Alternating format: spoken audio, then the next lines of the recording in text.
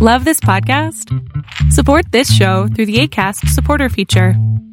It's up to you how much you give, and there's no regular commitment. Just click the link in the show description to support now.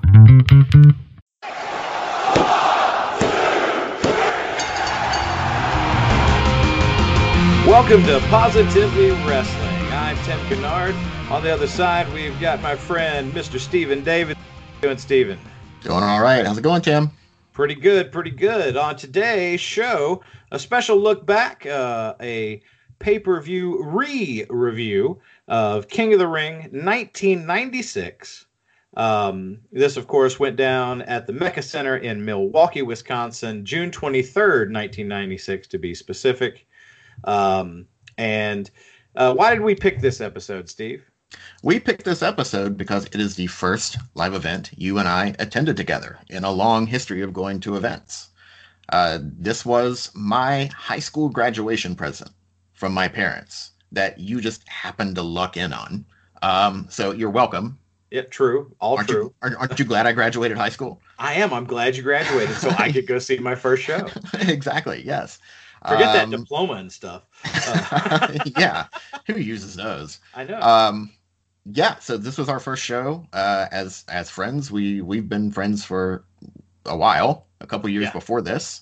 But this was our first show together, and it turned out to be a pretty significant one in the history of wrestling. Yes, very much so. And we will definitely be getting on to that. Some little notes about the show. Of course, you had Vince, JR, and Owen Hart on commentary. Owen, of course, at this point had the cast on his arm. Thought he did a great job the whole night on commentary. He was really funny, and he was funny in a way that put over the other talent. My favorite running joke was his comments about Jake Roberts' age. Yes. And how he kept getting significantly older throughout the night. Of course, Jake Roberts then was actually younger than we are now, which is terrifying. Yes. But Owen was great, and he got the humor in there, but he did it in a way to make the heels look heelish and the faces look sympathetic. Yeah. He was great. He was one of the high points of the show, I thought. I agree. I totally agree. Now the show opened up with one of the semifinal matches for the King of the Ring year, and of course the four people involved in those matches. First match, which we'll be getting into, was of course Stone Cold Steve Austin versus Mark Marrow, accompanied by Sable, and then the second semifinal match was Jake the Snake Roberts versus Big Van Vader, or just Vader as he is. Not in WWF. Not in WWF. No. With Jim Cornette. Too many words, pal. One word. Vince is on the call. All right. But yeah, so this first match, Stone Cold versus Mark Marrow. Austin beat Savio Vega to get to this match. Marrow beat Owen. And so there was a lot of good commentary from Owen about this match because Marrow was in there. What did you think of this match? Well, the first thing I noticed going back and watching it is Austin was just building his reputation here. He didn't even have the glass shattering. He didn't have the music that everybody knows for Stone Cold Steve Austin today. He really wasn't even over yet. Yeah. He got a reaction, but not the reaction that you expect. That, right. That if you forget that there was a time when he wasn't a huge megastar, and this was that time. That I'd kind of forgotten that, and I'd forgotten he wasn't using his classic music yet. So that hit me first. Marrow, people don't like Mark Marrow. I liked Mark Marrow. I liked him then, and I like him now. I thought the match was one of the better matches on the show. It was kind of figured Austin was going to win, but maybe not, because at the time Marrow was undefeated on WWF television. Yeah, that's true. Because again, undefeated. It seemed like they had a rocket strapped to this guy, and then the growing and this also was very much in its infancy, but the growing popularity of Sable, at the time. So I could have easily seen this going the other way. Yeah. And correct me if I'm wrong, but I believe as they've in interviews and stuff we've heard from since then, Hunter Triple H was supposed to be in this and win this one. He was. He And was in it. He had been eliminated by Jake Roberts. right. Leading into the pay-per-view. Yeah. So he was supposed to win. His punishment for the curtain call, the infamous curtain call at Madison Square Garden, was having this win taken away from him. He got it back a year later. Yeah. In '97, but not in '96. And nope. Look how that turned out.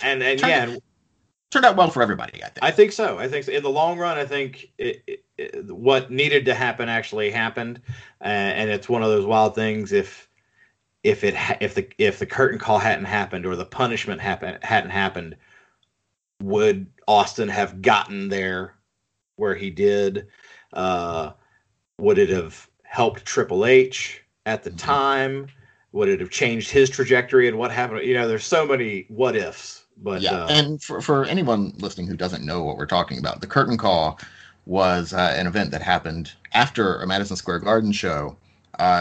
Diesel, Kevin Nash, and Scott Hall, Razor Ramon, were on their way out of the WWF onto WCW.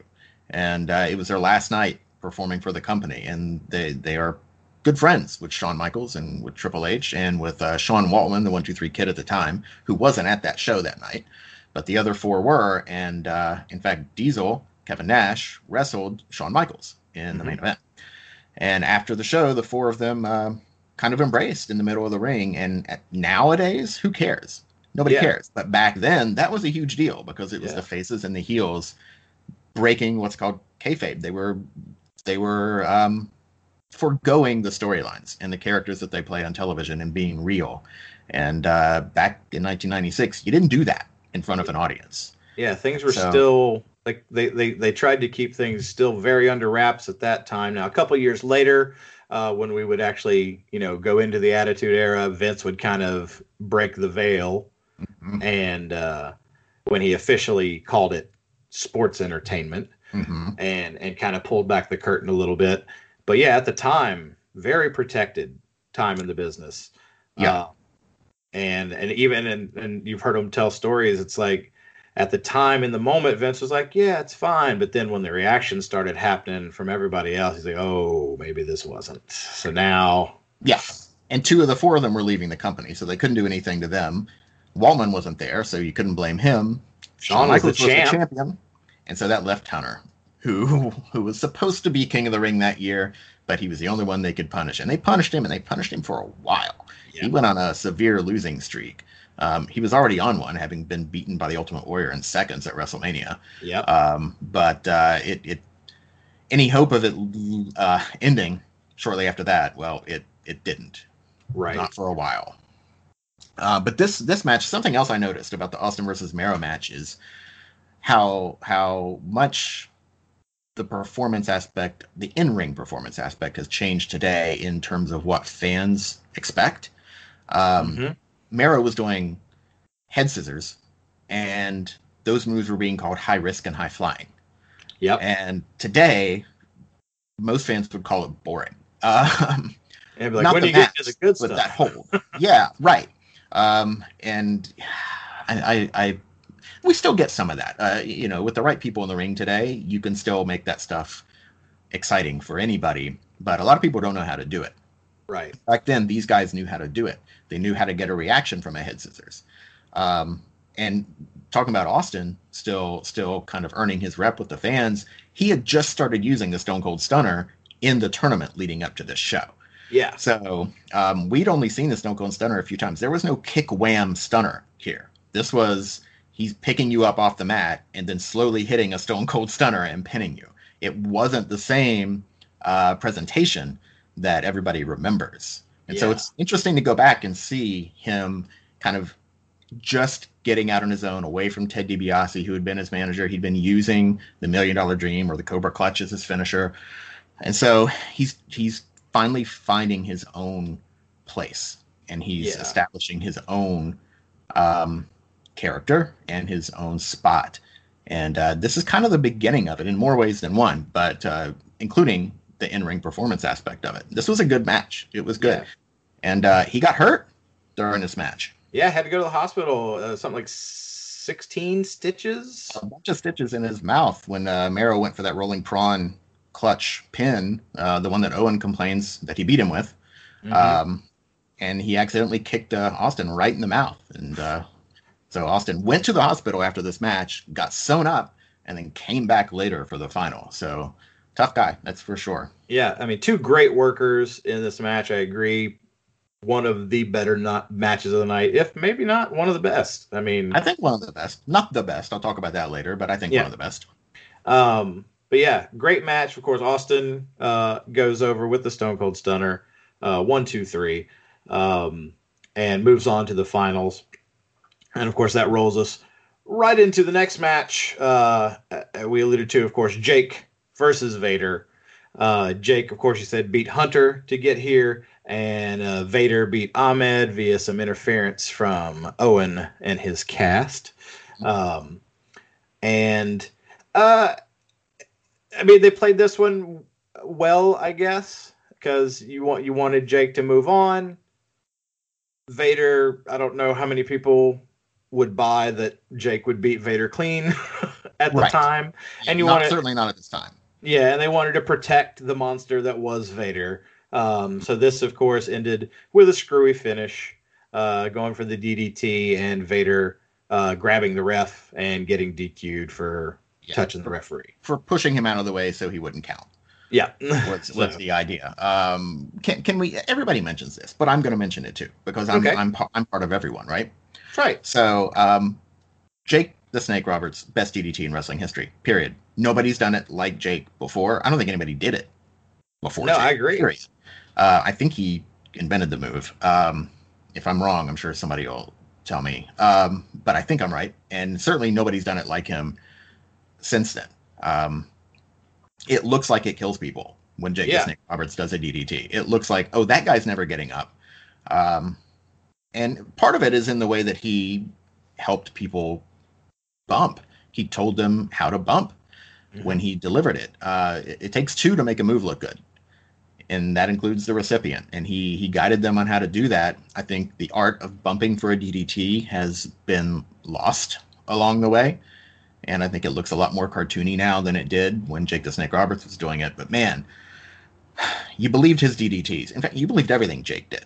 This was his comeback. This wasn't him in his prime. He'd gone through a lot of stuff in his time off. He'd left WWF in 1992 and moved on to WCW for a little while.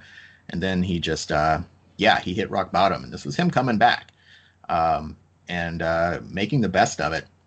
Of course, Vader attacks him after the match, hits him with some avalanches and the Vader bomb.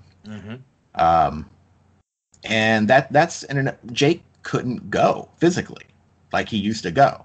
I guess we'll talk more about that when we get to the final. But yeah, after the match, Vader attacks Jake to set up some story that's coming on later on in the night. Yeah, because I think it ends with them kind of carting him away, and they mention that he's heading to the hospital. Yeah. Both final competitors in the hospital. Are we going to have a final, Tim? What's going to happen? Who knows? Well, I guess we'll find out. But I will say, with Jake, I totally agree. He was one of my favorites when I first started watching wrestling, which I'd go rent videotapes. This is before I was watching it like on a weekly basis. Coliseum video. And I always loved when Jake was on the card. Yeah. I like seeing him bring out the big boa constrictor, the python, and I just loved how cool he seemed. He made pythons cool before Val Venus ever did. That's right. Yep. And it was such a feel good moment, even as a fan at the time, to see Jake try to make this comeback, even though you could tell he couldn't, as you say, physically go like he used to, but just the fans were so into it, because the returning hero who had been gone and everything. So I thought they played it very, very well with the structuring of this tournament overall, with how it advanced and turned out. Yeah, and Jake was never he was not sizzle. He was steak. He didn't jump off the top rope. He didn't do drop kicks. He didn't do flips. he was believable. And that's what people got into. When he talked, you listened. He made you because he whispered. He talked like this. And you listen to what he said. And I mean, if he wanted to, with the AEW, he could still be the top heel in the business today. From a mic working perspective, see the Peanut Butter Falcon if you don't believe me. He was great in that movie, and he was a heel in that movie, and he made me so angry in that movie. But that's Jake. That's awesome. Current AEW Jake's a little weird for me. He smiles too much. What's with all the smiling? I know, right? We never got smiles back in the day. A smirk maybe, but no teeth. We never got teeth. Now he's showing off those bright teeth he's got. It's a little odd for me. Yeah, one of the best promos in the business. Yeah. With some of the ones he's cut in AEW, still one of the best promos in the business. Yep. Once a talker, always a talker. Yep. But yeah, much love and respect for Jake. I'm thrilled that he's finally conquered his demons. Yeah. Yeah. And I'm happy that he's still working in the business. Yeah. I think we owe a lot of that to DDP too. And DDP, yeah. Yeah. Helped him out a lot. That'll be for another show, but what a stand-up guy. But moving on. Next up, we had a tag title match. You had the champions, which was the Smoking Guns, managed by Sonny, and versus the Godwins with Hillbilly Jim, old Phineas and Henry. poor WWE Network. I guess they don't have the rights to Don't Go Messing with a Country Boy, because that generic music you have on the network when the Godwins come out, it's so disappointing. I want the classic.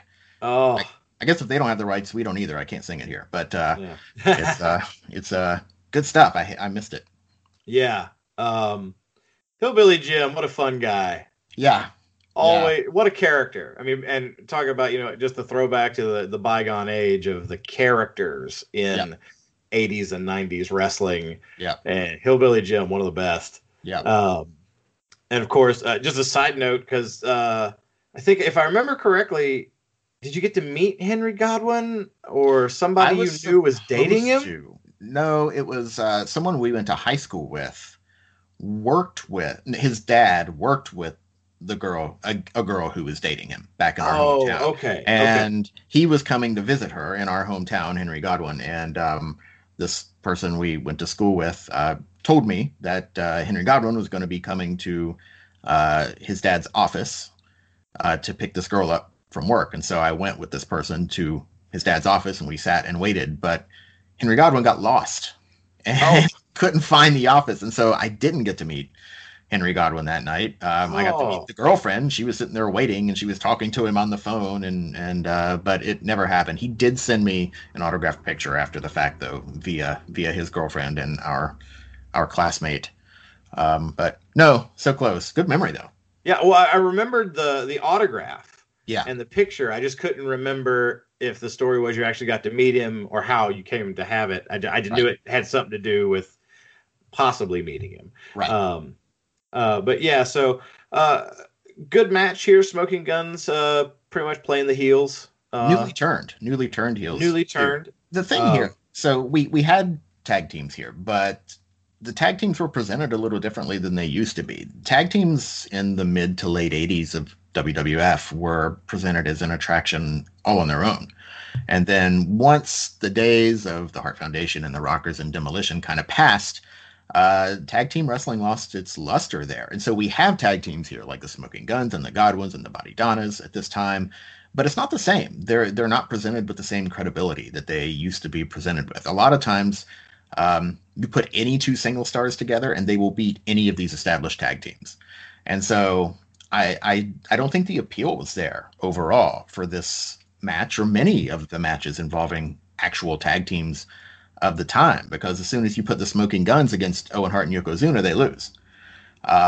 These tag teams only seem to be able to get wins over each other. And so how credible are they as tag team champions when you know they're going to lose as soon as Shawn Michaels and Diesel are standing across the ring from them? But I think part of the solution to that at this time was making Sonny the center of the entire tag team division. Yeah. She was the focus of it, because every time somebody new won the titles, she jumped to them. It worked. It got a reaction. It got attention. I don't know that it added credibility to the in-ring presentation, but it did help with the reaction that they got, and it did help with just getting them over to some extent, but not the extent that they would have gotten over had they had the same credibility that they had back in the day of the mid 80s. Yeah, I mean, it's something to say that Sunny is basically what made these teams over. Yeah. At the time, if you took Sunny out of this whole equation, you'd be left with kind of a meh. Yeah. Tag team division. Yeah. And matches, but her presence, and she was so over at the time. If you weren't a fan at the time, you don't get it. You can't grasp how over Sunny was in 1996. I'd say easily one of the top 5 stars in the company, maybe even higher than top 5. Yeah. Sable hadn't caught up to her yet. Eventually she did, but at this point she hadn't. And Sunny, man, she was as over as anybody. And I mean, this is kind of when the dawning of internet at home was starting. Because I remember back in the day I had AOL. Yep. And WWE had their own little AOL landing page. And when they released one of her calendar pictures or something of Sunny, she overtook Pamela Anderson for the most downloaded and searched celebrity in the world. Yeah. Which is insane. Yes, insane. It is. It is. But yeah. And of course, we had her counterpart here, Cloudy. I was going to say there was a backstage segment before this match, and they're starting to bring up Cloudy, who the Body Donnas had brought in. Who played Cloudy? Jimmy Shoulders, a wrestler named Jimmy Shoulders, mostly an independent guy. This would never work today, by the way. You could not do this today. If you don't know who Cloudy was Jimmy Shoulders, basically playing a copy of Sunny in drag. Played for comedy more than anything. I don't think, no matter how you play it, it wouldn't work today. It didn't really work then, because really Cloudy only made a handful of appearances. Yeah. Never wrestled or anything like that. There was never any sort of payoff. This is when they were trying to get Cloudy over. Cloudy had actually come out earlier in the night. There was a free-for-all match on the pre-show with the Body Donnas against the New Rockers. And so, yeah, Cloudy was with the Body Donnas, and the Body Donnas actually beat the New Rockers because, the New Rockers were an actual tag team. So it's the only way these tag teams can win is against other actual tag teams. So, but yeah, it didn't work. It would get bad press for them today. Oh, yes. And it got no press for them in 1996. It didn't do anything. Yeah. But I almost think, Cloudy was introduced just to keep Sunny in the conversation, just to give her something else to talk about and give her more time on the camera. Yeah. Do they need an excuse? Do they need an excuse to put Sunny on camera? Yeah. And another thing I noticed throughout the night in the matches, and even on this one, as we're talking about, different work rate then and everything, the refs, I think, also a huge difference. I was just like, the cadence of the count is quicker than it is today. It just seemed like, and not like a speedy count, but you can just tell for dramatic effect in today's wrestling, it's like a 1, 2, 3. But some of the ones on this is like 1, 2, 3. It's pretty quick. And I thought that was kind of interesting. Any reason you think? I didn't pick up on that. Any reason you think that might be? I think a lot of it has just been with the way they've changed the business now, and the pinfall is such a feature thing, especially because now you have so many near falls in matches, left and right. And I think they've elongated a little bit to build the drama of every pinfall. I think back then, pinfall was a big thing, but I think they didn't want to make it very different because you didn't want to call attention to it. Mm-hmm. So that somebody couldn't be like, oh, he's counting a little slower. This has got to be it. Yeah. Or this is the big kick out. Kind of thing. So I think that might have something to do with it. There are definitely tells in wrestling that let a longtime viewer or a very attentive viewer know what's going to happen. And the more you can prevent those, or avoid those, rather, the better. Definitely. Yeah. And of course, the Smoking Guns win this match, retain the belt. Yeah, using a boot as a foreign object, which never made much sense to me because you wear boots. Yes. So why would hitting someone with a boot that you're not wearing be so much more devastating than kicking them with the boot that you are wearing? Yeah, the only way I think it believably could be more effective is like if you took the point of the boot and tried to hit somebody in the eye with it to blind. I guess, but that's not what happened. Yeah, not what happened. Yeah, no, doesn't work here. Yeah, Right. But that's what happened. There's your ending. But yeah, so they win. Sonny celebrates. Crowd, yay. Crowd was, I mean, they were into the match, but again, most of the guys They were were just into Sonny. Yeah, we were there. We know. Yeah, even from our seats. which, by the way, were basically. I was afraid we were going to get hit by the King of the Ring blimp. That's how high we were. It's very true. We were basically in Michigan. Yeah. I could see Ohio from where we were sitting. So next up, there was an interview with the Bulldog, gearing up for the title match with Shawn Michaels later in the night. And, of course, drawing attention to Mr. Perfect, who was our special guest referee. Right. And he was in the dressing room at the time in the background. So a lot of, collusion accusations. Yes. Why are you in the dressing room of someone participating in the match? And I think... Locker room. They'd prefer locker room, right? Locker room.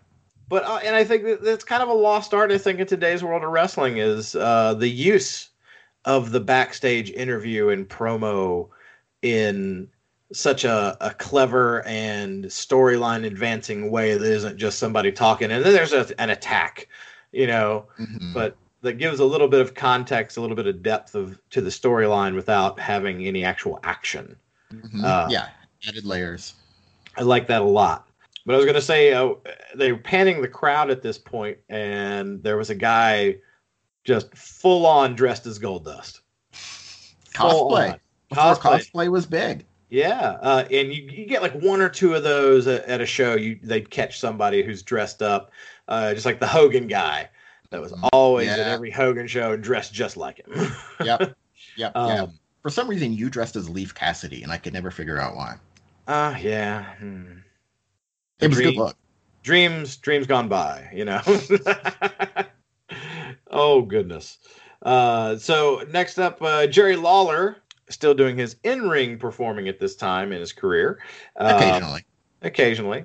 Comes out and just rips the crowd a new one for 5 minutes. His entire entrance was just roasting the people he saw on his way to the ring. Man, and some of the stuff he said, I mean, it's just like, wow. That's his strong point. He's good at that stuff. And again, it works. It gets that heat. Yeah. People, they couldn't wait to see him lose. I mean, get beat up.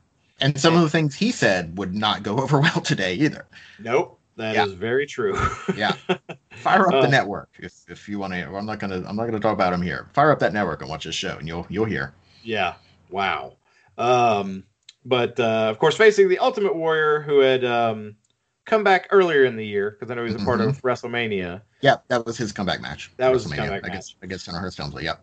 Yep, and they built to this feud nicely with the portrait and the portrait where he wore the baseball cap to protect himself from getting it. The only time in his career he ever wore a baseball cap because he knew he was going to get hit in the head with that portrait, and it was the silliest thing that just like we were talking, it was a dead giveaway tell that he was going to get hit in the head with that portrait. Like, what are you doing?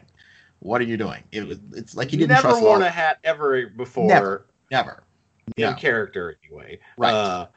But yeah, just so crazy. It was so surreal to see Warrior full on face paint, the garb, baseball hat. Baseball hat. Right. Yes.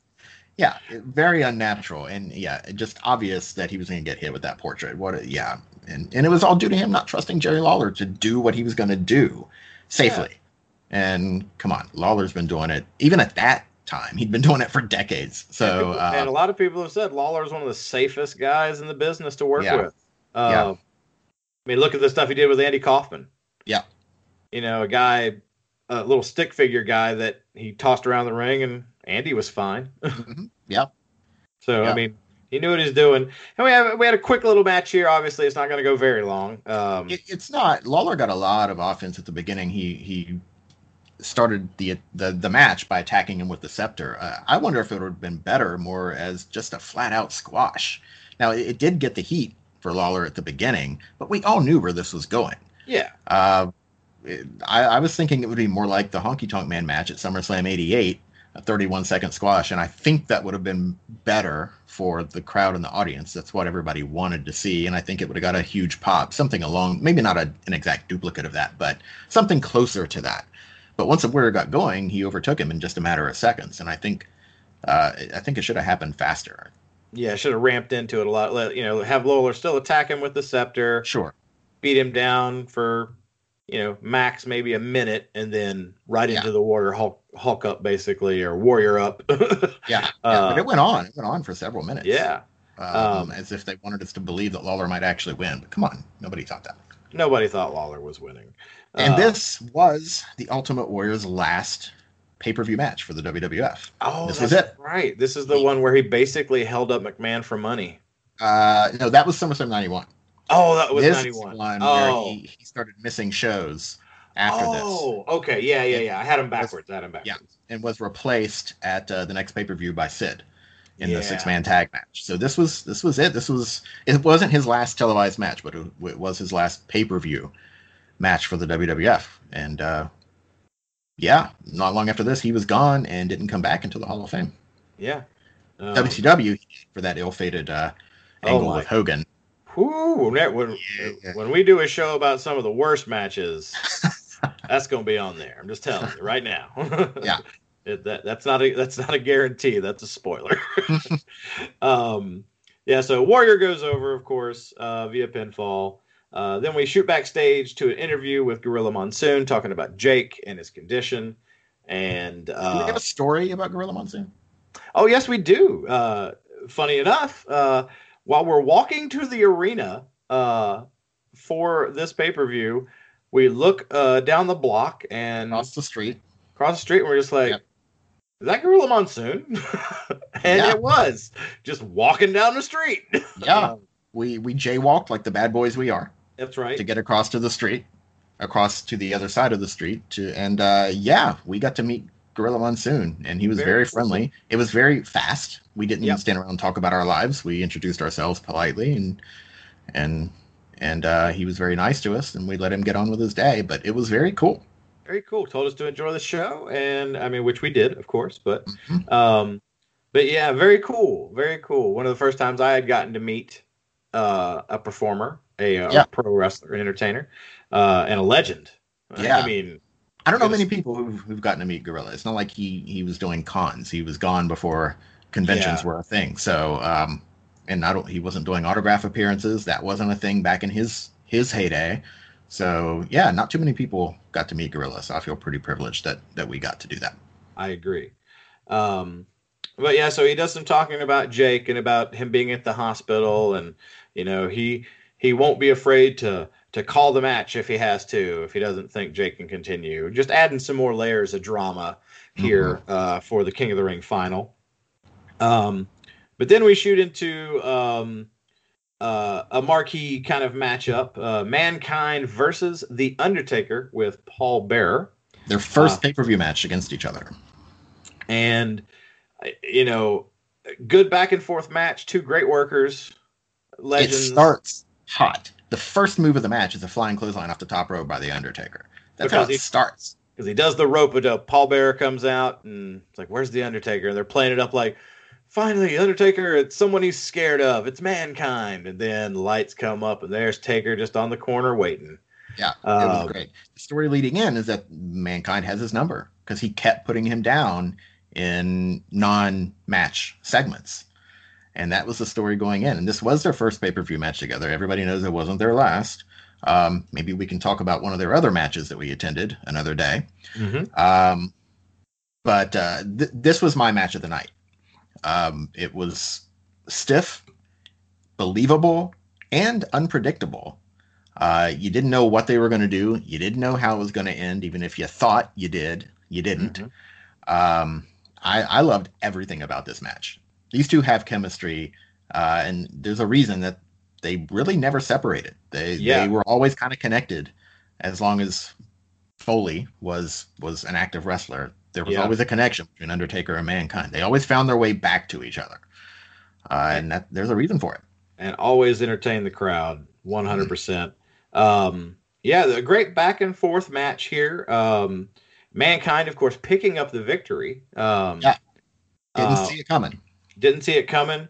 But what a great decision, though, for the advancement of this feud, which would go on. And the credibility of Mankind. He was a new character at the time. He just debuted right after WrestleMania, so just a few months before this. And it doesn't always matter who wins, but sometimes it does. And sometimes a win can help someone, and sometimes the wrong loss can hurt somebody. Undertaker wasn't hurt here. He's the Undertaker. He wasn't losing to Skip or Zip from the Bodydonnas. This was someone who'd been put over as a real threat. And this put Mankind over more as a real threat.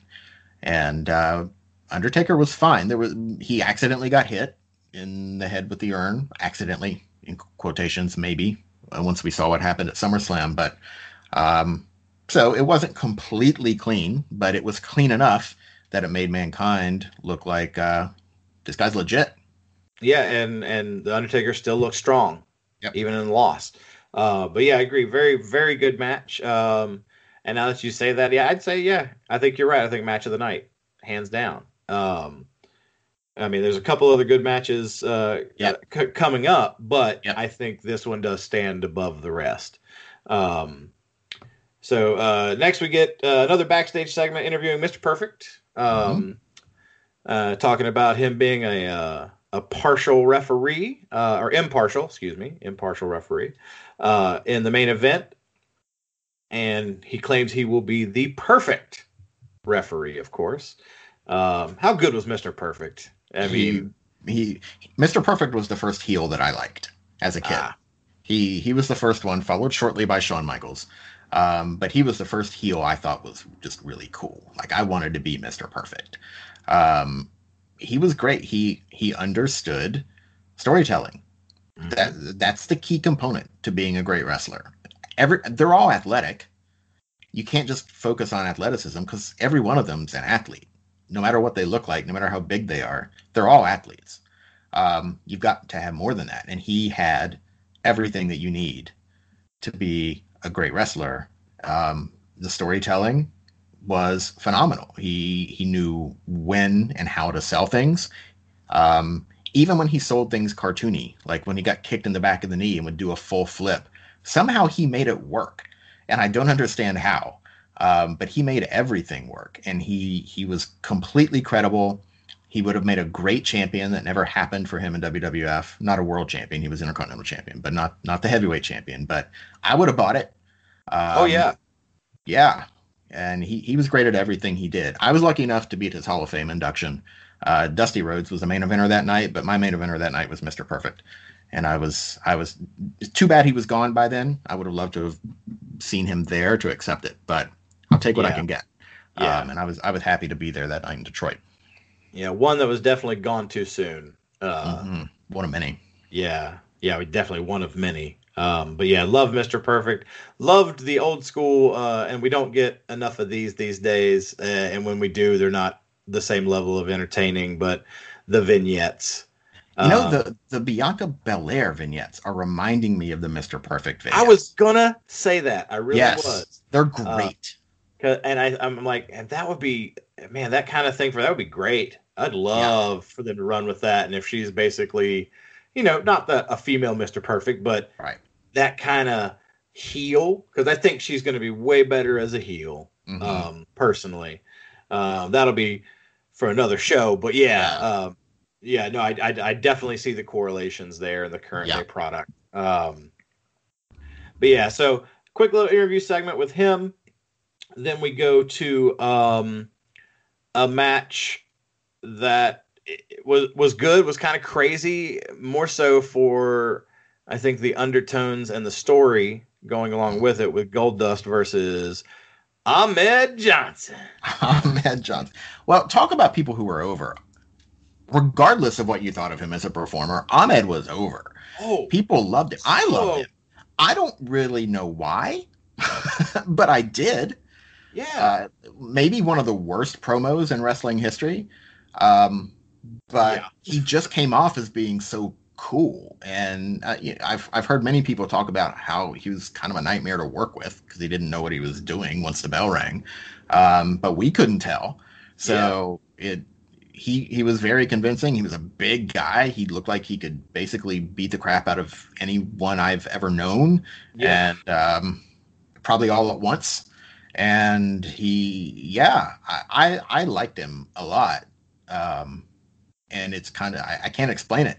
I don't know. That's one that I don't get. I don't get why he was so over, but he was. Yeah. And God, that intro music was so good. That got me amped. Yeah, that helped. Intro you're like, yeah, I'm fired up. Yeah. Bring the Pearl River Plunge, man. Let's do it. Yeah. But over in a completely different way, Mm-hmm. on the other side of the ring, you had Goldust. Yeah. Who took this character that at the time was so controversial. Mm-hmm. And remind me, this is before or after the parking lot brawl match at WrestleMania? This is after. This is after it. That was WrestleMania 12 earlier. Okay. Yeah. Okay. Yeah. Just what Dustin Runnels was able to do with this character that, you hear people talk, maybe it was a rib, maybe it was something that stemmed over from Dusty and Vince's rivalry or animosity. Who knows? Supposed. Yeah, again, alleged. Yeah. We're not the people. This is just from other people's speculation and stories we've heard. Right. But no matter what, I mean, he made it work, and he got it over in a way that I'm sure no one fathomed would happen. To the point where the character was still around decades later. Like, he was still playing Goldust before he went to AEW. And even in AEW, he still does the face paint. Yeah. It's not, I mean, obviously he's not Goldust, but he still does some of the mannerisms. Yeah. And stuff like that. And because it's just over. It's way over. It's what he's going to be known for. And I mean, future Hall of Famer, no question. Yeah. And it will be because of the work that he did as Goldust. Oh, without a doubt. Without a doubt. He took a character that was designed to play on America's innate homophobia, and which, by the way, was very revealing. I found the character very revealing about many people in this country, because now the way they crafted the story, he was a heel because he was touching Ahmed Johnson in a way that he did not want to be touched. I get that. Yeah. That was the story. It wasn't because he was androgynous or homosexual or however you want to frame it. It was because he was touching Ahmed in ways that Ahmed didn't want to be touched. That's cool. But I think we all know that Vince was aware that it was the undertones of homosexuality that in 1996 was going to elicit a negative reaction from much of America. They weren't seeing it. They didn't care about whether or not somebody wanted to be touched. It was like, oh, he wants to touch him that way, so we're going to boo him. Have things changed today? Some. Definitely people would speak out against that sort of thing now, and people weren't speaking out against it then. But this is just it's another case of Vince understanding the audience in a way that somebody outside the business probably wouldn't have thought to see the audience in a way to see the audience that other people wouldn't have thought. I would have never thought, hey, the audience is going to react negatively. This is going to get great heel heat for this guy and get him over. But it did. It shouldn't have. It's bad that it did, but Vince was right. Yeah. But Dustin eventually, and WWF/E eventually took the character in different directions and made it about much more than that. Yeah. But that's how it started. And, kind of shame on America. But you know what? If Dustin and Vince want to take those people who feel that way about others who are not like them and take their money, good on them. Hey, there you go. Get paid. Yeah, I mean, it was very much people who hated him were going to pay money to see him lose. So yeah, jokes on them. Exactly. Yeah.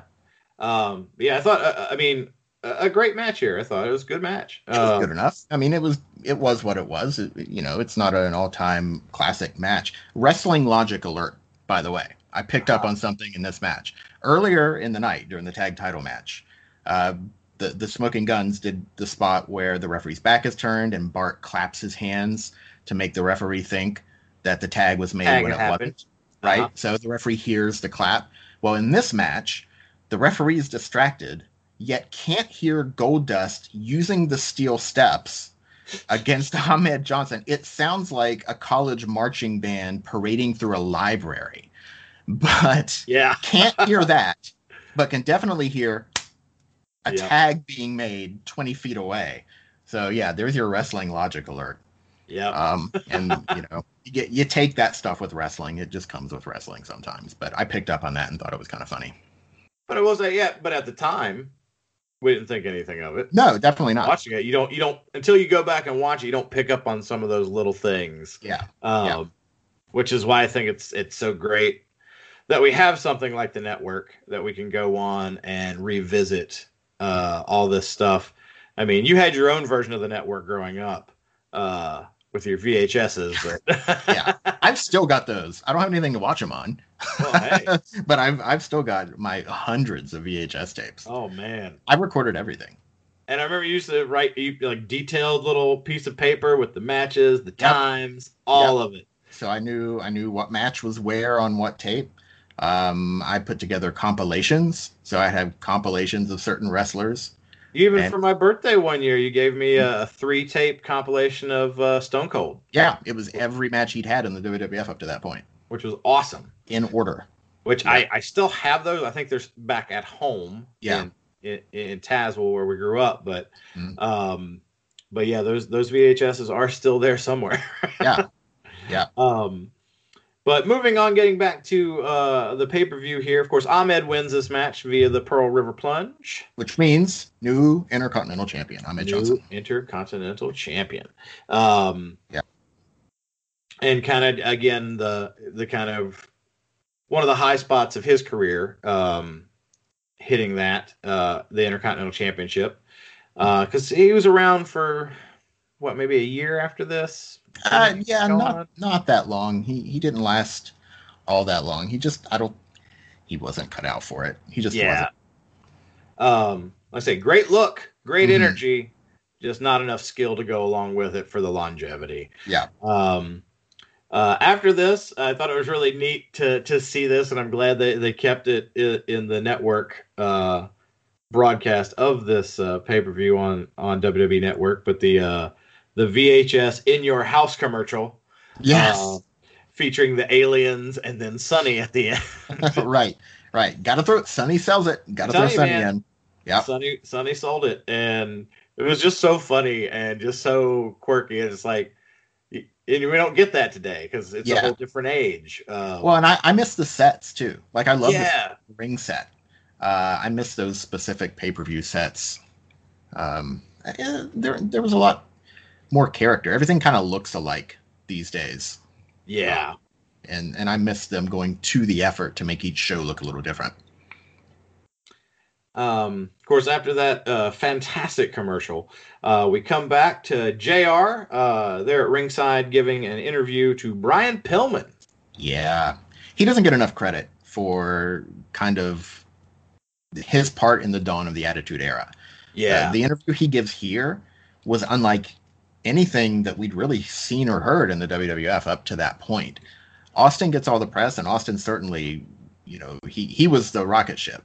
But I think Brian Pillman might have been the match that lit that fire. I mean, here in this interview, he's talking about giving a damn and the phrase "stupid son of a bitch." You did not hear that on WWE television. That was shocking. He's talking about Jeffrey Dahmer. What? Yeah. You didn't talk about Jeffrey Dahmer in wrestling. And even during this interview, when he does do the SOB line, immediately Vince is just like, we apologize. Yeah. Like, it's like, whoa. And just to make it that much more big a deal. You barely heard damn or hell on Yeah. WWF television. That was shocking when you heard it. When the $1 Million Man wanted to buy the WWF Championship from Hulk Hogan, and Hulk Hogan had his own promo, his own interview, and his response was hell no, that was jaw-dropping. Yeah. And so Brian Pillman coming out and saying the things he said in this, yeah, I was afraid my dad was going to be mad. He was with us. Oh, that's right. Yeah. That's right. Oh, man. Yeah. Kudos to your dad for taking two young kids. Driving from Virginia to Milwaukee, Wisconsin. For a pay-per-view that Yeah. he don't care. Right. Yeah. What? That guy beat the other guy, right? Yeah. They count to what? This was not my first show, but this was my first pay-per-view that I'd ever attended. So this was a special one for me too. I'd always wanted to go to a pay-per-view. I'd been to Wrestling Challenge tapings. That's the closest I'd gotten. Wrestling Challenge tapings and house shows. That was pretty much all I'd done up until this. So yeah, that was cool for him to do that. For parents to fund it and then him to go for graduation. Yeah, so awesome. But yeah, this interview with Pillman, so crazy, so awesome. And of course, at the end, as he's walking off, we get the intro of Stone Cold for the finals of King of the Ring, and they have a little moment as Stone Cold gets to the ring, a little acknowledgement between the two of them, which is kind of wink, wink, nod, nod. Yeah, I remember you. Like, yeah, and for if you knew him from their WCW days or NWA days, WCW, yeah, I know WCW. With them being the Hollywood Blondes and everything, it was kind of a cool Easter egg, as they say today, right? For the faithful wrestling fans back then.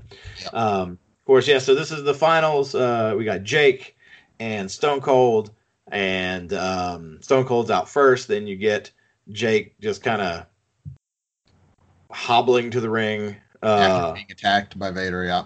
Austin's back from the hospital. He's got his stitches. And they do everything they can. They definitely pull so much attention to that. They want you to know that these stakes are high. These guys have been through hell. Yeah. And one of them is going to be King of the Ring. And you have a relatively quick match here. It's a squash. Yeah. I mean, it's pretty much over and done. Yeah. Austin getting the win. Yeah. Well, and that was the point of the Vader attack earlier. It wasn't that Jake needed protecting from a win-loss perspective. It was that Jake couldn't do a long competitive match. And so he needed protection from that perception that he's not on the level. He would have had a competitive match had Vader not attacked him earlier in the night. Right. That was the idea. Not that Austin couldn't have won, just that he wouldn't have won as easily. Right. It was a short match. It only went a few minutes. This isn't going to be on anyone's list of greatest matches ever. But it does lead to something that is definitely on a lot of lists of greatest moments ever. Yeah. So, I mean, after the match, we get Doc Hendrix. Doc Hendrix. The name just makes me laugh. What a rib. Oh, my God. Of course, that's the Fabulous Freebird. Well, he chose it. He came up with the name. He chose it? Yeah. Man. But he chose it because it's a combination of two of his favorite musicians. Oh, okay. Well, so Jimi Hendrix, obviously. Jimi Hendrix, yep. And Doc Severinsen, I think. Okay, yeah, okay. Mm-hmm. Well, very cool. I didn't realize that. I didn't know. Yep. I was unaware that he actually came up with it, so okay. Mm-hmm. Yep. I still think it's funny, but okay. Yeah. I mean, he's still Michael Hayes. He's still Michael P.S. Hayes, man. Yeah. But sad, didn't have the hair. He cut the hair for Doc Hendrix. So yeah. But anyway, so he's there to interview Austin for his coronation as the 1996 King of the Ring, and what follows is one of the most defining promos of any wrestling persona in history. Yeah, maybe Uh, the most defining promo, maybe the most important promo in wrestling history. Yeah. Uh, the only thing and some of this is part fandom, but the only one I think I've heard since that evoked such a moment, like that I knew it was a moment watching it and rewatching it, is the pipe bomb. Sure, but that didn't lead to the same results that this one Right. did. Not doesn't lead to the same result. I'm just talking about that moment in time. Sure. Mm-hmm. And didn't have the impact that this had. But this was just so crazy.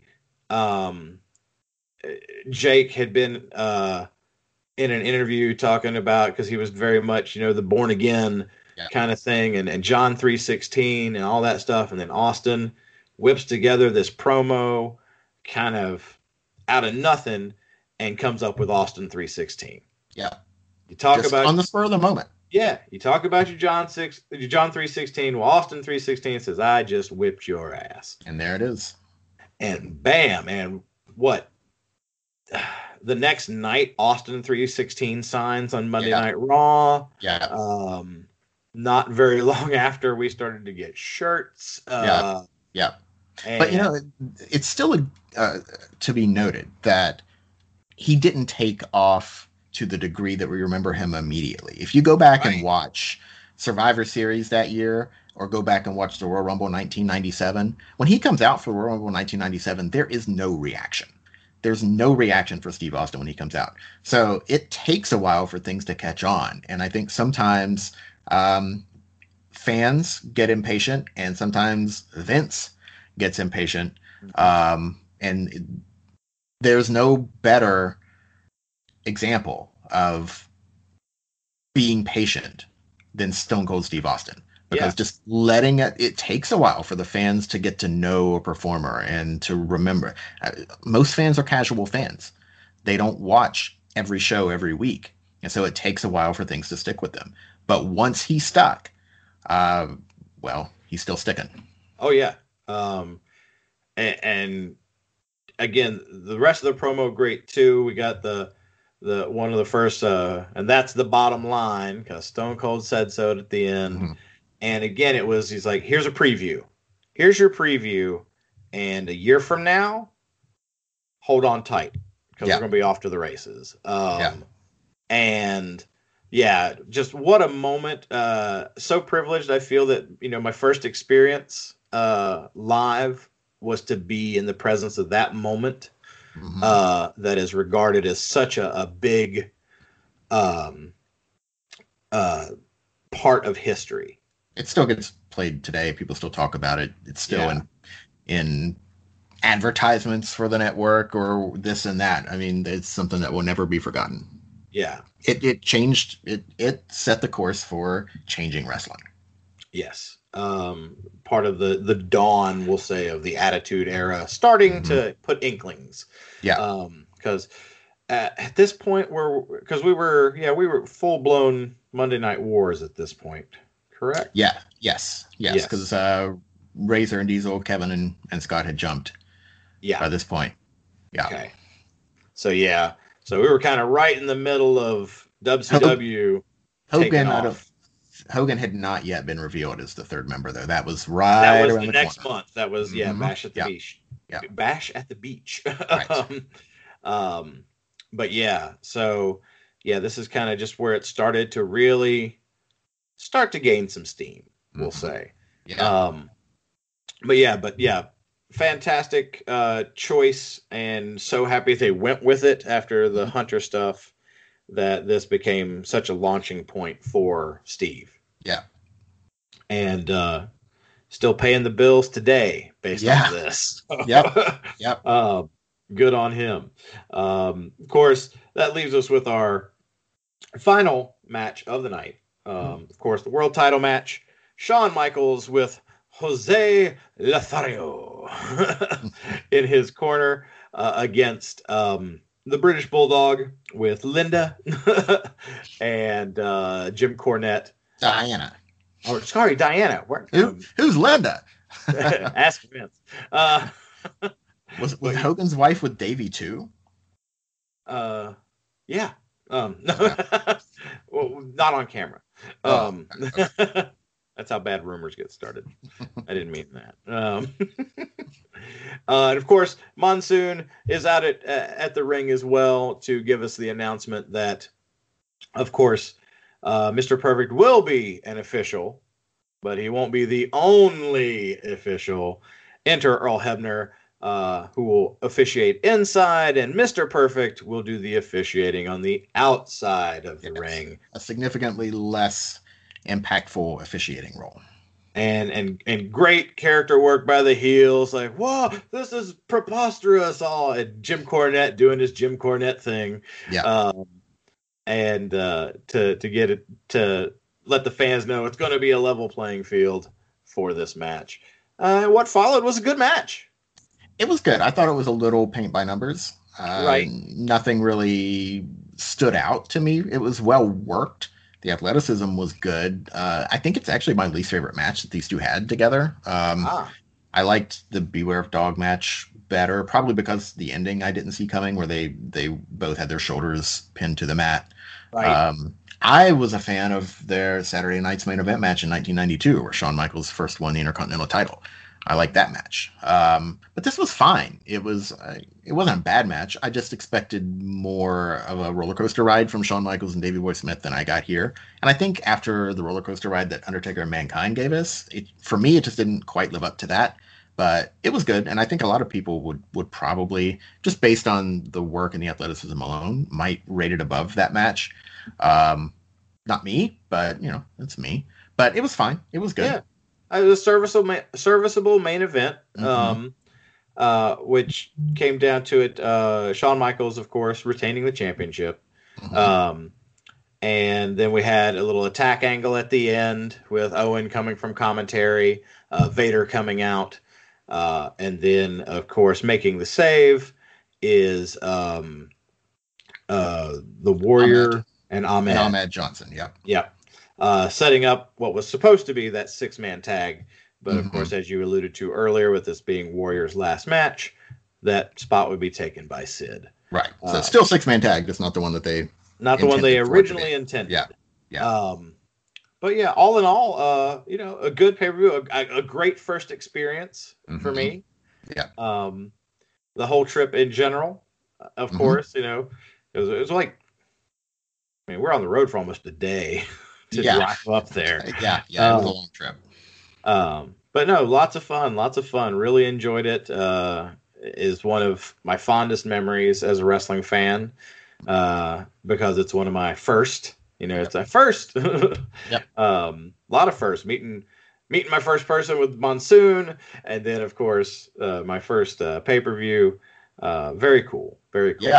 Yeah, and a good event to go to. I mean, not only the people in the building that night can say they were there when Austin coined Austin 316. So not many people can say that. So yeah, as a lifetime wrestling fan, it's pretty cool to be able to say that.